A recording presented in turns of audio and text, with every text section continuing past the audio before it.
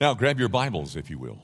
And, hey, I want to just warn you about something upcoming.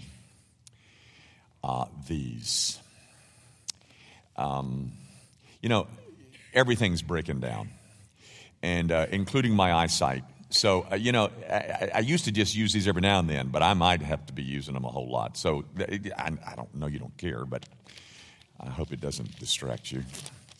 All right. I could probably read this without my glasses, but I'm not telling you, I'm not sure which words would come out. So I'll use them. Let's start at verse 20.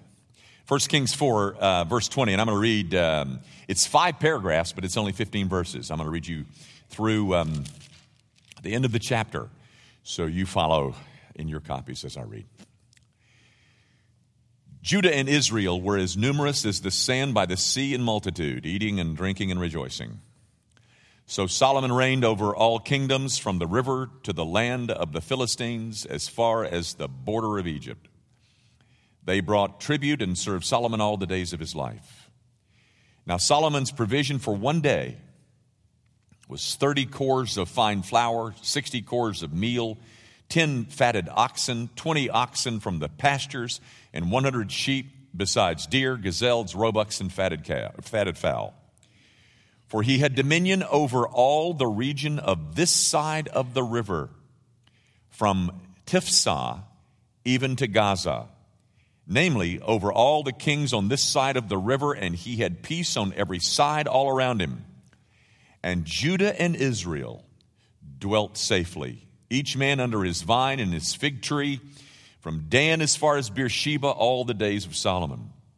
Solomon had 40,000 stalls of horses for his chariots, and 12,000 horsemen. And these governors, each man in his month, provided food for King Solomon and for all who came to King Solomon's table. There was no lack in their supply. They also brought barley and straw to the proper place for the horses and steeds, each man according to his charge. God gave Solomon wisdom and exceedingly great understanding and largeness of heart like the sand on the seashore. Thus Solomon's wisdom excelled the wisdom of all the men of the east and all of the wisdom of Egypt. For he was wiser than all men, than Ethan the Ezrahite, than Heman, Calcol, and Darda, the sons of Mahal, and his fame was in all the surrounding nations. He spoke 3,000 proverbs, and his songs were 1,005. Also, he spoke of trees, from the cedar tree of Lebanon even to the hyssop that springs out of the wall. And he spoke of animals, of birds, of creeping things, and of fish. And men of all nations, from all the kings of the earth who had heard of his wisdom, came to hear the wisdom of Solomon. The grass withers and the flower fades, but the word of our God, it endures forever. Now, guys, some of you may recall, maybe none of you recall, but that's okay, that the last Sunday morning that we had communion was in March. We had communion in April around Maundy, Thursday. But 2 months ago, this was my text. This was the same. I used this text 2 months ago when we had the Lord's Supper on a Sunday morning. 1 Kings 4, 20 through 34. Now, I promise you that this is not the same sermon. But there were a couple of things in this text that I didn't have time to point out 2 months ago that I want to point out now, because first of all, guys, I think it shows you the richness and the genius behind this book. The genius behind this book, of course, is God the Holy Spirit. But so many things fall into place that maybe we don't see from time to time. But the other thing that I'm hoping is that my comments about this passage will help us prepare for this sacrament, for our participation in this sacrament. So let me go back to this text and just lift out a couple of other quick things, and then we'll get to the sacrament. Now, very briefly and very quickly, I want to remind you of just a couple of the things that I said 2 months ago. I pointed you, first of all, to the large population, as numerous as the sand is of the sea. I pointed out the prosperity, this unparalleled prosperity that's being described here. everything on the table and for the horses and all of that. I mentioned the enemies had been subdued and that Israel and Judah lived in safety. And then down in verse 34, I mentioned that all the kings from all the earth came to hear about Solomon. Now, all four of those things have overtones of promises that were made to Abraham back in the book of Genesis. When God started this whole covenantal line with Abraham, he made him promises. And those promises, at least in those four instances, are at least somewhat fulfilled under or during the reign of Solomon. Now, guys, this whole scene that's being described here in 1 Kings 4, it implies or it seems to suggest that the entire reign of Solomon was just one big party. It wasn't. But when Israel was at her best, the good times, the good times they were a-rolling. I want you to see this, verse 24. It's also mentioned in verse 21. For he had dominion over all the regions on this side of the river. Do you know what river that is? That's not the Jordan River, which is the current day eastern border of Israel. That's not that river. That river is the Euphrates. How do you know that? Well, it's in my margin right over here. But another thing, the city that's mentioned, Tifsah, that city is on the banks of the Euphrates. Now, guys, do you know how far east the Euphrates is from the Jordan? If you go to Israel today, you'll see the River Jordan, and it's the east border of Israel. It separates Israel and Jordan. But the Euphrates is hundreds of miles over into Iraq, way over there. And what you're seeing is that Solomon's dominion was enormous. And what Solomon had done, he had incorporated Gentile lands into the kingdom of Israel. Now, guys, not only that, but on this table that's being described here, there are some Gentile foods that are mentioned. Now, there are some sacrificial items, some clean foods for Israel. There's oxen and calves and all that mentioned. But there is also, did you see deer and roebuck and fatted fowl?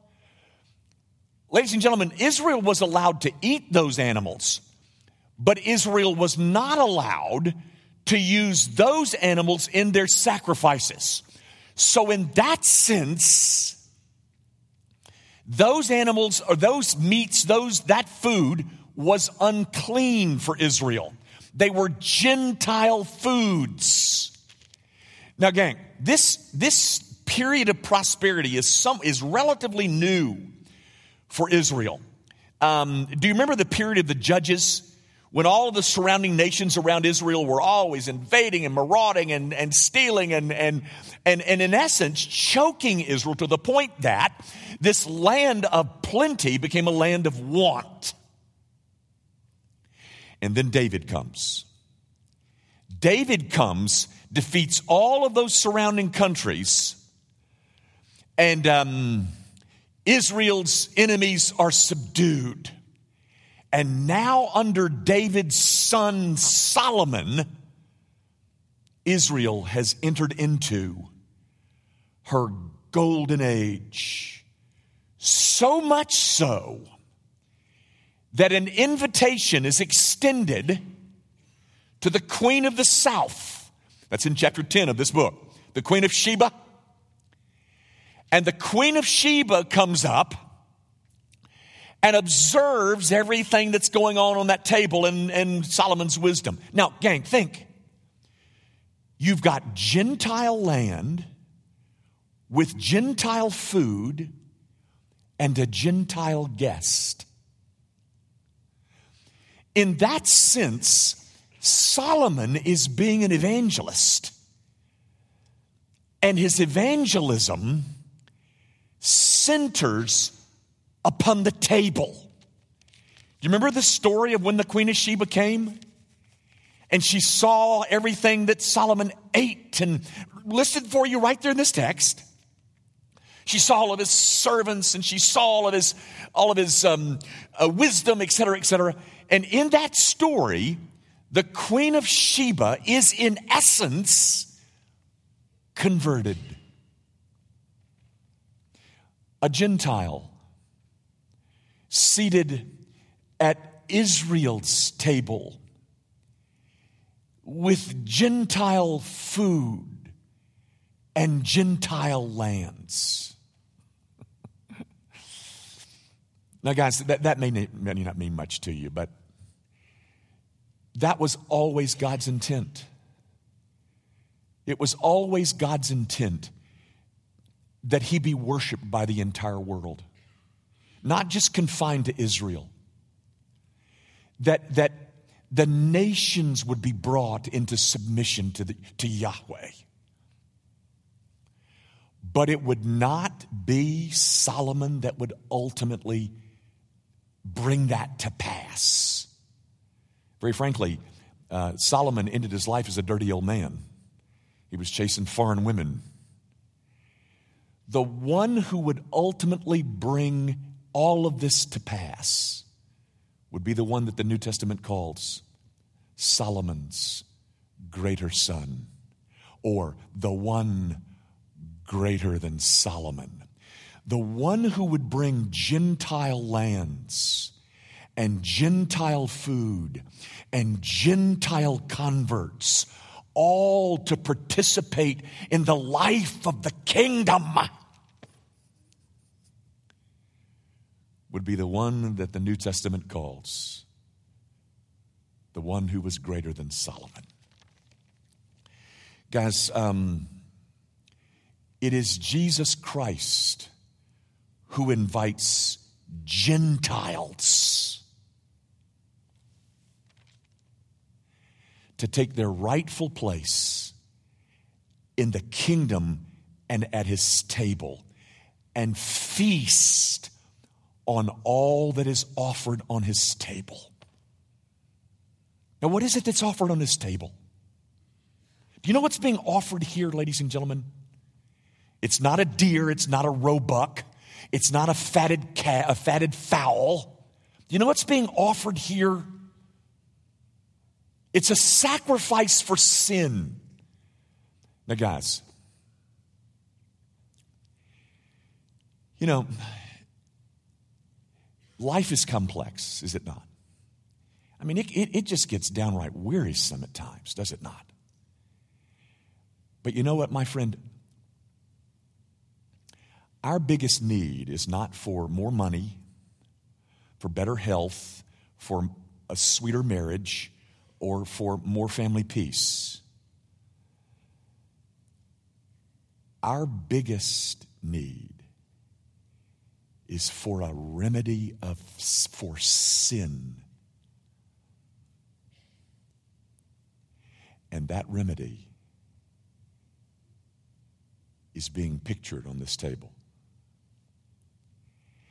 And the one who is greater than Solomon turns to a Gentile world and invites them to come partake of all that is offered on his table. This is a sacrament that points us to the one who is greater than Solomon. It points us to heaven's lamb, to heaven's bread, to heaven's food, to heaven's remedy for sin. This sacrament, it points us to a cross on which hangs the payment for our sin. So, my Gentile friend, come to this table, the table of the one who is greater than Solomon, and feast here on that which is the very provision that we need most. A provision for our sin. Let's pray together. Heavenly Father, I do thank you for all of the kindness that you've shown us in so many ways. We are a blessed people. We have material abundance beyond expectation and imagination. And yet, oh God, there is still a vacuum inside of us. There is still an ache, one that is brought on by our sin and other people's sin. The real issue in our marriage is our sin. The real issue in our family is our sin. The real issue in the world is sin. The real issue everlastingly is sin. And so now we come to celebrate the God-ordained, God-provided remedy for sin. Would you meet us here, Father, to drink deeply and to eat heartily of Christ's flesh and drinking his blood, being reminded that there is forgiveness in none other. There is only one mediator between God and man, and that is the one who is greater than Solomon, Christ Jesus the Lord. We pray, of course, in his name. Amen. Guys, here at Grace Band, what we do with this sacrament, we don't care whether you're a member of Grace Band. We want you to participate under this provision. That is, if you're trusting in Jesus Christ and Jesus Christ alone, you are welcome here. But if you're not, if you have not yet sorted this out and you're still kind of wondering where you stand over all this, stay away. Let's have lunch this week. Let's sort it out some more. Let's see if we can make more clear the gospel of Jesus Christ. But if Christ is yours, whether you're a member here or not, you're welcome here. So come be with us and celebrate this cornerstone of the Christian faith, the sacrifice of Christ for sin. I think you know the story. It was on the last night of his life, of course. It's mentioned in 3 or 4 times in the New Testament. But Jesus was observing the Passover, but in the midst of that Passover, he redefines it and he gives it to us in a different form. And he takes bread and he breaks it. And he looks at the room and says, "This is my body, broken for you. Now do this in remembrance of me."